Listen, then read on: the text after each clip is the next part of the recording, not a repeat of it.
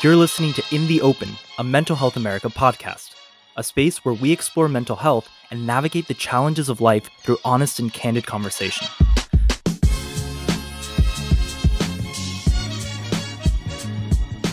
Hi, everybody. Welcome back to In the Open with America and Teresa and a guest today. Our guest today is Allison Zalta. Hello, everyone. Hi. I'm so excited to be here. Yes. Do you want to tell the audience a little bit about yourself? Yeah, sure. So I'm a clinical psychologist and I'm an associate professor at the University of California, Irvine. And I do a lot of research that focuses on trauma and resilience. So I'm really excited to have a chance to talk with you all today.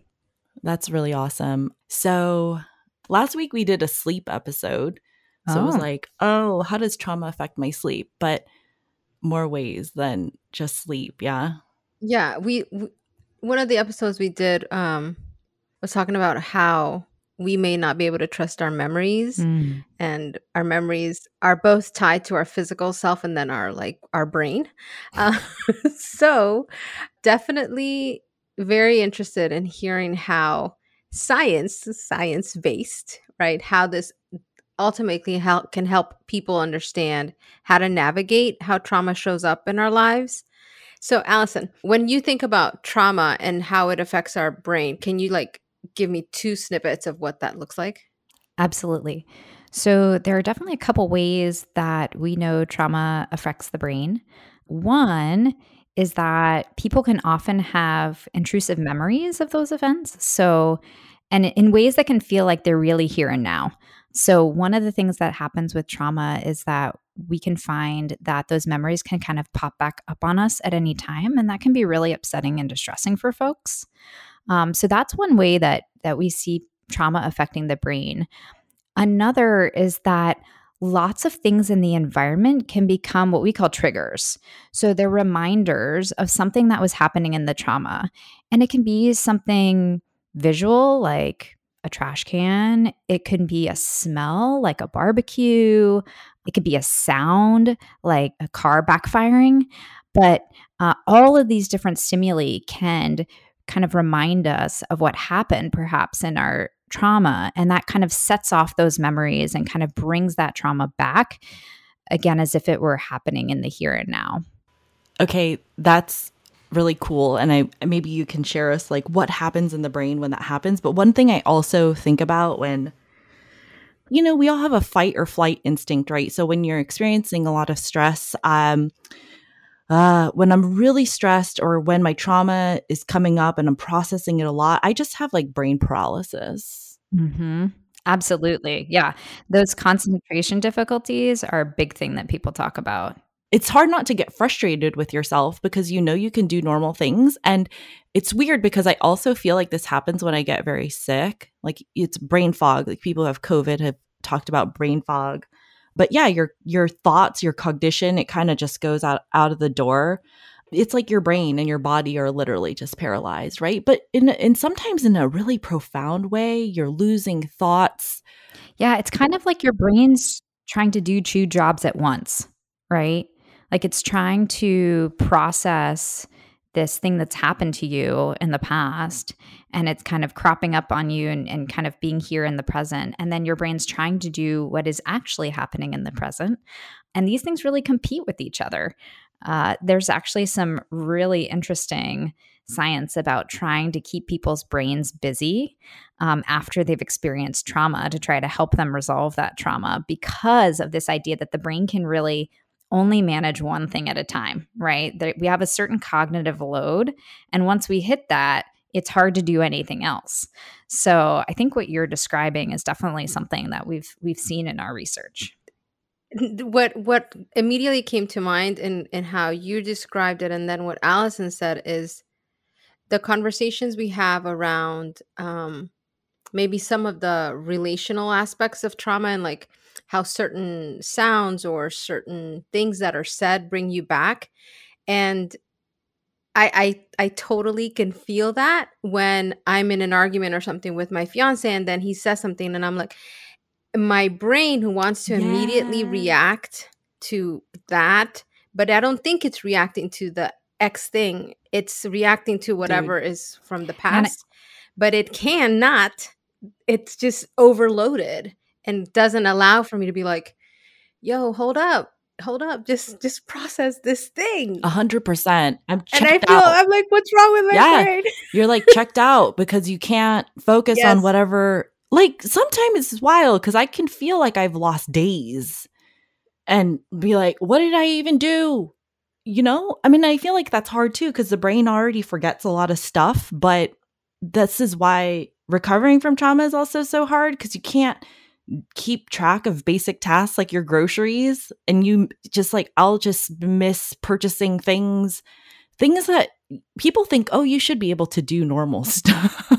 Like follow a list and purchase your grocery items, or this affects my work because I'm like, why can I not answer this stupid email, you know, or just do these things that feel very like they should be easy to do. Yeah, and I think you're touching on something really important, Teresa, and it's that it's hard for other people to recognize how trauma affects people because it's such an internal process at times. And because other people haven't experienced the same thing as you, they have a really hard time knowing why something might be so difficult for a person. And I think we often talk about how it's really important also to talk with loved ones of folks who experience trauma because they're seeing it through one lens, but the person who has had that trauma is seeing it through a completely different lens sometimes, especially if they're feeling triggered. So I think that's a really great point. I often wonder too if there's a anthropological explanation to this, right? So like when you experience something that really affects your safety, when we were in the caves or when we were attacked by lions, like I better remember that stuff, that work that has to happen to protect your body and the way that your brain responds in order to protect yourself from future issues. It's so much harder in the context of this world today because everything moves so fast and everybody wants you to just get over it.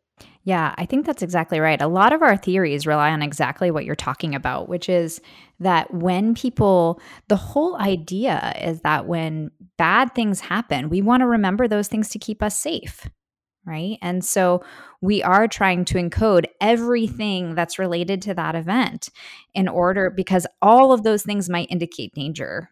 I'm actually curious then about a little bit of your research, which I think really dives into structures of brains. And America and I are always like, we're not neuroscientists. Absolutely. Yes. Allison is actually a neuroscientist. I do have a study looking at brains. It's pretty awesome. Yeah. What does that even mean? I know. Yeah. So what we know is that there are different parts of the brain that encode memories. We know there are different parts of the brain that process emotions. And we know there are different parts of the brain that do things like, we call it executive functioning. So it's essentially your brain's ability to kind of tamp down on those emotions and kind of override those emotions using logic. Because you can remember kind of sometimes where you start to get really upset about something, right? And you kind of talk yourself out of it because you realize like, maybe it's not actually bad, or maybe it's not as bad of a problem as I think it is. So that's that frontal part of your brain that's kind of helping to talk you down. And what we know about trauma is that it doesn't just exist in one part of the brain. It's kind of how these different parts of the brain talk to each other. So when that kind of emotion processing part of the brain gets sets off by something that scares us or that makes us anxious or that reminds us of trauma, then how well does that part of the brain talk to the front parts of our brain that do that job of executive control? And we know that how well those two parts are actually talking to each other has a lot to do with how people experience symptoms after trauma. Well, just tell me more then. So we talk a lot about people have experienced a lot of trauma. I feel like with trauma, there are a couple of incidences. You know, your brain has a change that happens right after something big, like a burglary or an attack. But then we also have a lot of people who experience trauma after trauma and after trauma, right? So is there a difference in the way the brain, like what happens then? That's a great question. I don't know that we fully know the answer to that, but we do know that trauma load, so what you're talking about is that kind of repeat exposure.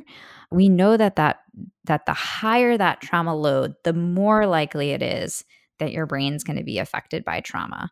And it makes sense because again, your brain is trying to learn to keep you safe. And the more evidence you have to support this idea that the world is dangerous or that you're not able to be safe, the more that your brain is going to take in and kind of process that information. And so we think of it as not necessarily being kind of a different process, but it might be more extreme in those who have kind of that repeated exposure to trauma. I have thoughts. Everything you say makes me think about different aspects of the conversations we've had thus far. The one that really sticks out for me is how memories have been an issue. Like both Teresa and I have explored how certain aspects of my early childhood gone. I don't remember them. It's just like a blank little box. And it's probably because of the transition of my coming from Bolivia when I was a little girl and then coming here, like no idea of what happened prior. And then Teresa talks a little bit about how her memories come and go. But in the way that you're describing, it's so innately tied together. But for the person that's living it in different moments, how are we able to make a little bit more sense of maybe the disconnect, or it might be a disconnect, or is it the connection that your brain just completely gets overloaded, that it does certainly shut down different parts? Yeah, is my brain broken? Like, did it just break? Is that why? Your brain is not broken. I got it. Your brain is not broken, I promise. Yeah, your brain is trying to do its best job in keeping you safe. And so what it's really trying to do is capture as much information in those moments where we really think we're at risk and try to save all that information as much as possible and then remind you of it, at times that it thinks you're going to be in danger. That's a really adaptive function. The problem, like you said, in today's world is that so our brain tends to overgeneralize. So it takes the information and then because it wants so desperately to keep you safe, it extends to all kinds of things that are actually safe in the world, but that your brain now perceives as potentially dangerous because it wants to keep you alive as long as possible. So we find that it's that extension to objects or sounds or smells or all those things that are kind of objectively safe, but that your brain now thinks is dangerous. That's, one of the things that we definitely see happening after trauma that can affect people. So you talk about the communication that occurs between different parts of the brain, the part that manages my executive functioning, the memory and the emotion part. So in a traumatic experience, does that whole part of the brain light up? Like it's going? Yeah, I think what you're describing. So now I'm going to get really sciencey on you. Yeah. So emotional processing theory says that, we have these fear structures in the brain. And these fear structures have different parts of them. They have the stimuli, so, sight, smells, etc., our responses during those events, and then the meaning that we make out of those events. So I'm incompetent or the world's dangerous, right? So like, what is the meaning we took away from that traumatic event? And all of those different pieces, those stimuli, those responses, those meaning elements are all mapped down into what's called a fear network. And the idea is that when any one piece of that fear network gets set off, the whole thing lights up. So that's the whole concept of the theory, is that if any one little piece of that, even if it's just a reminder of something that, again, is objectively safe now in your world, because it's connected to this memory of this event, is going to set off that entire fear network.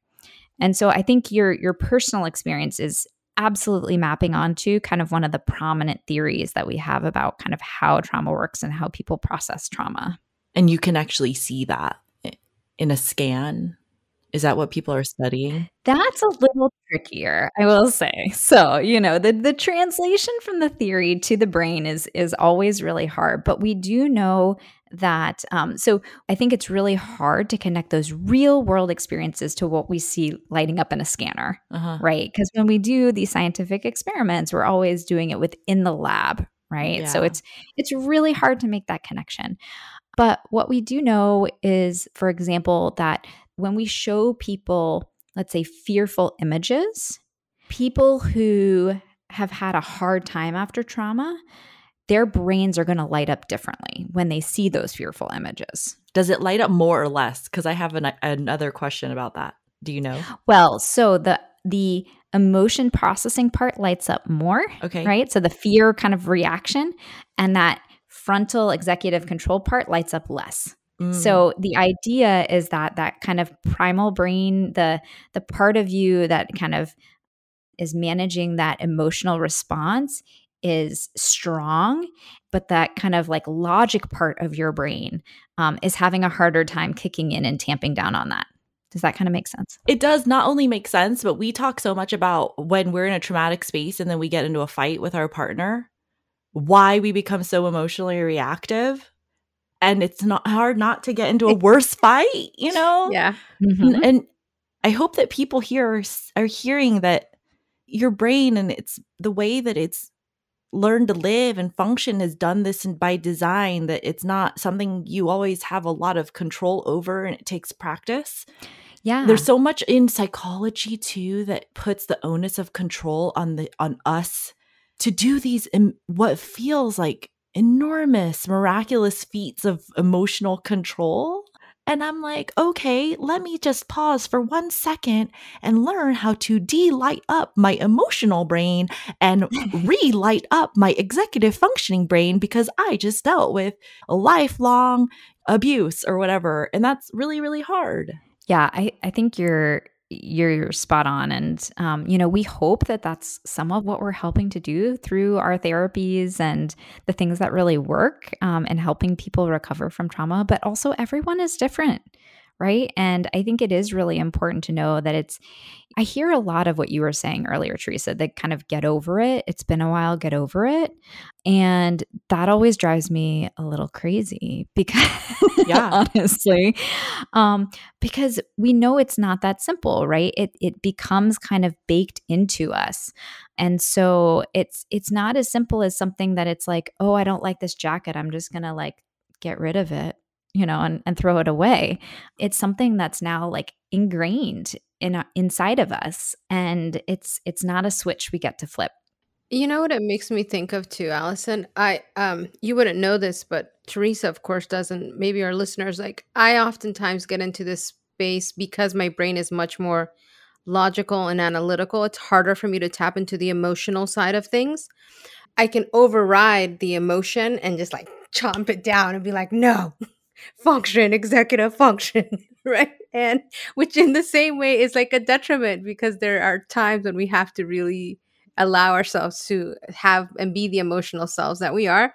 So there's so much in what you're sharing that just resonates around the connection between all of this, Well, are there people who do that, who as a reaction to their trauma get locked into the executive functioning part of their brain? Absolutely. Well, I'd say, so what we think of it as emotional numbing. So there definitely are some folks, and I will say it doesn't have to be like one or the other. People can experience both, where there are times when they feel like their emotions are completely out of control and times when they feel completely numb, like they can't feel anything. Mm-hmm. So there are definitely times when the brain essentially says, like, I can't even handle this. The only way is total system shutdown. So it's like power off. Yeah. And so we see folks who feel completely emotionally numb, who have a hard time connecting with other people because they can't access those emotions. They have a hard time feeling they might not feel sad or angry or afraid all the time, but they have a hard time experiencing positive emotions because everything is so just blunted as a protective mechanism, right? Like as a way to not feel those extreme negative emotions. They also then that kind of shut off the ability to experience those positive emotions and feelings of connection. So we definitely see that. So, okay, I don't know if this is a silly question, but when I think of my brain as working really hard, and we know about neurotransmitters and they're fighting, you're talking about the communication from one side of the brain to another and things shut off. I always envision my brain as working. And do the neurons themselves get worn out? Because we know so little about the brain, right? But for people with mental illnesses, I think we want desperately to understand how the structure itself looks as a way to make sense of how to heal myself. Because I know if I have a muscle ache or if I have a knot, I have to work that out or I have to stretch. But what's the version of that for my brain? I think like, oh, I'm working it really hard. My brain cells are worn out. I don't know that your brain cells will stop working. Yeah, you know, like I don't feel like we have in society a concept for understanding what actually happens. Yeah, so your body does have these feedback loops. So your neurons won't stop working. So that's a good thing. But we do have these feedback loops. So if you think about something like cortisol is a stress hormone, right? It goes off in the body when you're stressed. I think a lot of people have probably heard of that. But what starts to happen is if there's kind of a constant flood of cortisol, your body thinks like, uh-oh, I'm not supposed to have that much, right? Something must be kind of wrong. And so I'm going to stop kind of producing as much in order to recompensate myself. And that's how people can actually get into a blunted state where their body, by virtue of being so flooded, right, in this feedback loop is saying like, uh-oh, too much, we got to shut it down. And so that can actually lead to a blunted state where people aren't having that kind of normal kind of production because of that feedback loop. So I think what you're describing makes sense. And I think it's happening in different levels of the body. So that's at the hormonal level. There are other ways I think in which our body has these kind of feedback mechanisms and protective mechanisms that are kind of try to kick in to try to help us out. But that can also cause problems long term. Whoa, this reminds me of cutting. Right. Or other addictions. Like, I was just thinking about that. I mean, the kids I work with who cut want to feel something different or feel that cortisone, the adrenaline, the rush. Is that tied to what you're talking about? Definitely, we see, for example, that desire to just, again, numb. So if that kind of emotional part is just going nuts, it's a horrible feeling. And so people say, I need to shut that down in any way I can. Some people do that cognitively, right? That can all the way out at the extreme. That could be dissociation, right? Where you just totally, some people are completely amnestic for parts of their trauma and they don't remember them because literally it's just, again, my brain has to separate from that because it's too much. Other people seek external ways of shutting off their brains, right? So using substances, things like that, self-harm, that it's a way to try to, gain some sense of kind of control over that part. That's just, you feel like it's kind of, I have no control over this thing, right? It's kind of constantly here in my thoughts and I need a way to turn it off. So I think you're right. People turn to all kinds of ways of trying to kind of control that part of their brain because of trauma. Yeah. Allison, do you find that in your work and some of the discussion that we've had today, you mentioned at the earlier part, the way that your brain will work over time is if you have a higher load of trauma in your life. So if that's something that starts early on in childhood and you're kind of bombarded with it, right, which makes me think of a range of different things tied to our well-being, then there is a higher likelihood that trauma, if not addressed in some therapeutic way, can build up and impact how then as an adult, Teresa and I are in our 40s, so there's a lot more, our brains are working slower now. So I'm in that club with you.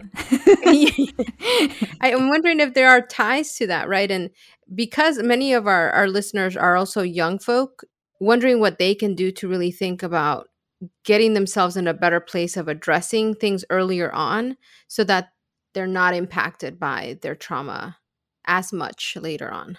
Yeah, I think that's so important. A lot of the folks I worked with have really tried to muscle through on their own. And it's not until a lot of years have gone by and a lot of problems have cropped up in their lives that they finally realize that, hey, I actually need some help with this. And so I do think that that kind of early kind of ways to kind of intervene are so, so, so important. In the really immediate aftermath of trauma, I always tell folks, social support is extremely important, kind of re-maintaining your routine, right? All of those things are really, really important in the aftermath of trauma. But then as time goes on, I also think it's important, if you notice some of those symptoms, those memories cropping up, that things are kind of reminding you of the trauma, even when you don't want them to, that you go get professional help. And we have some really great treatments, particularly several psychotherapies that have been shown to be really effective in treating trauma. So I am a big proponent, not surprisingly, as a clinical psychologist, I'm a big proponent in going and talking with someone. And I know that's really scary. So a lot of people say, like, why would I want to talk about that thing? That's the worst thing that has ever happened to me in my whole life. Why in the world would I ever want to go talk about that some more?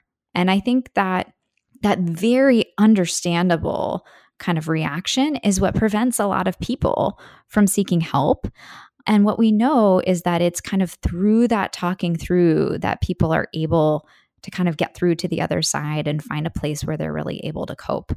So, I know it's hard, it's really scary, and it takes a lot of bravery, honestly, a lot of courage to get that help. What I think is interesting too, as you talk about the brain, cortisone, the body, is that when we talk about therapy as well, so much ends up being focused on talking through the narrative, talking through the therapy.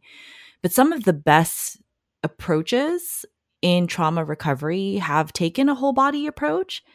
And I don't think that's talked about enough, right? Because what you're sharing here is that my body, in response to my trauma, is setting off these things that communicate everywhere. And the processing isn't just to talk about what happened. I have to do that in order to also learn to not be stuck in this stress mode constantly. Like, if I had started therapy, like, let's say I was lucky and I started therapy even at 15, as opposed to like 8 when the trauma started, even then I would not have 20 more years of living in a stress response and basically living, 30 years training my body how to be constantly stressed. Do you see that too? Yeah, I think you're right that whole body approach is really important, and that we know so many things affect how you respond to trauma. You were talking earlier about sleep. I do a lot of research actually with sleep. Sleep is so critical. Nutrition, exercise, right? Like all of those things, when you are depleted in one way, including your physical body, it is so much easier for trauma to crop up and to kind of interfere. So if you have chronic pain, we see a lot of people who have medical conditions along with their traumas, and those really impact how they react to traumas. So it's not just kind of that emotional reaction and kind of that side of it. I think you're right. It really is kind of a whole body that's contributing here. And I think taking care of your body in all of the ways that we know are important kind of helps to buffer you against kind of those reactions as well. I think in the conversation we were having around sleep earlier, Allison, with Teresa in our previous session, one of the things that we talked about is getting to a place where your body is able to relax enough, right? And Teresa shared around her emotions tied to safety and being able to feel safe enough that she could rest. And of course, that's not only your brain, but your actual body, right? And what you're sharing, I think it's so relevant, where for me, I know there are different times in my life where I will experience like a physical touch and I'm like, oh, don't touch me.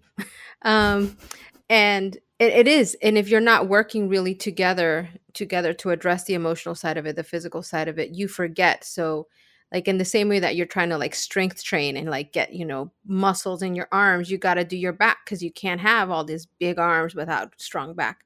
So I really think that that's important in tying all of this together. And all the work that you're doing, I think, helps in many ways validate like all of the conversations we've been having and the ones that we're going to have with others tied to some body work and what people can do in that space.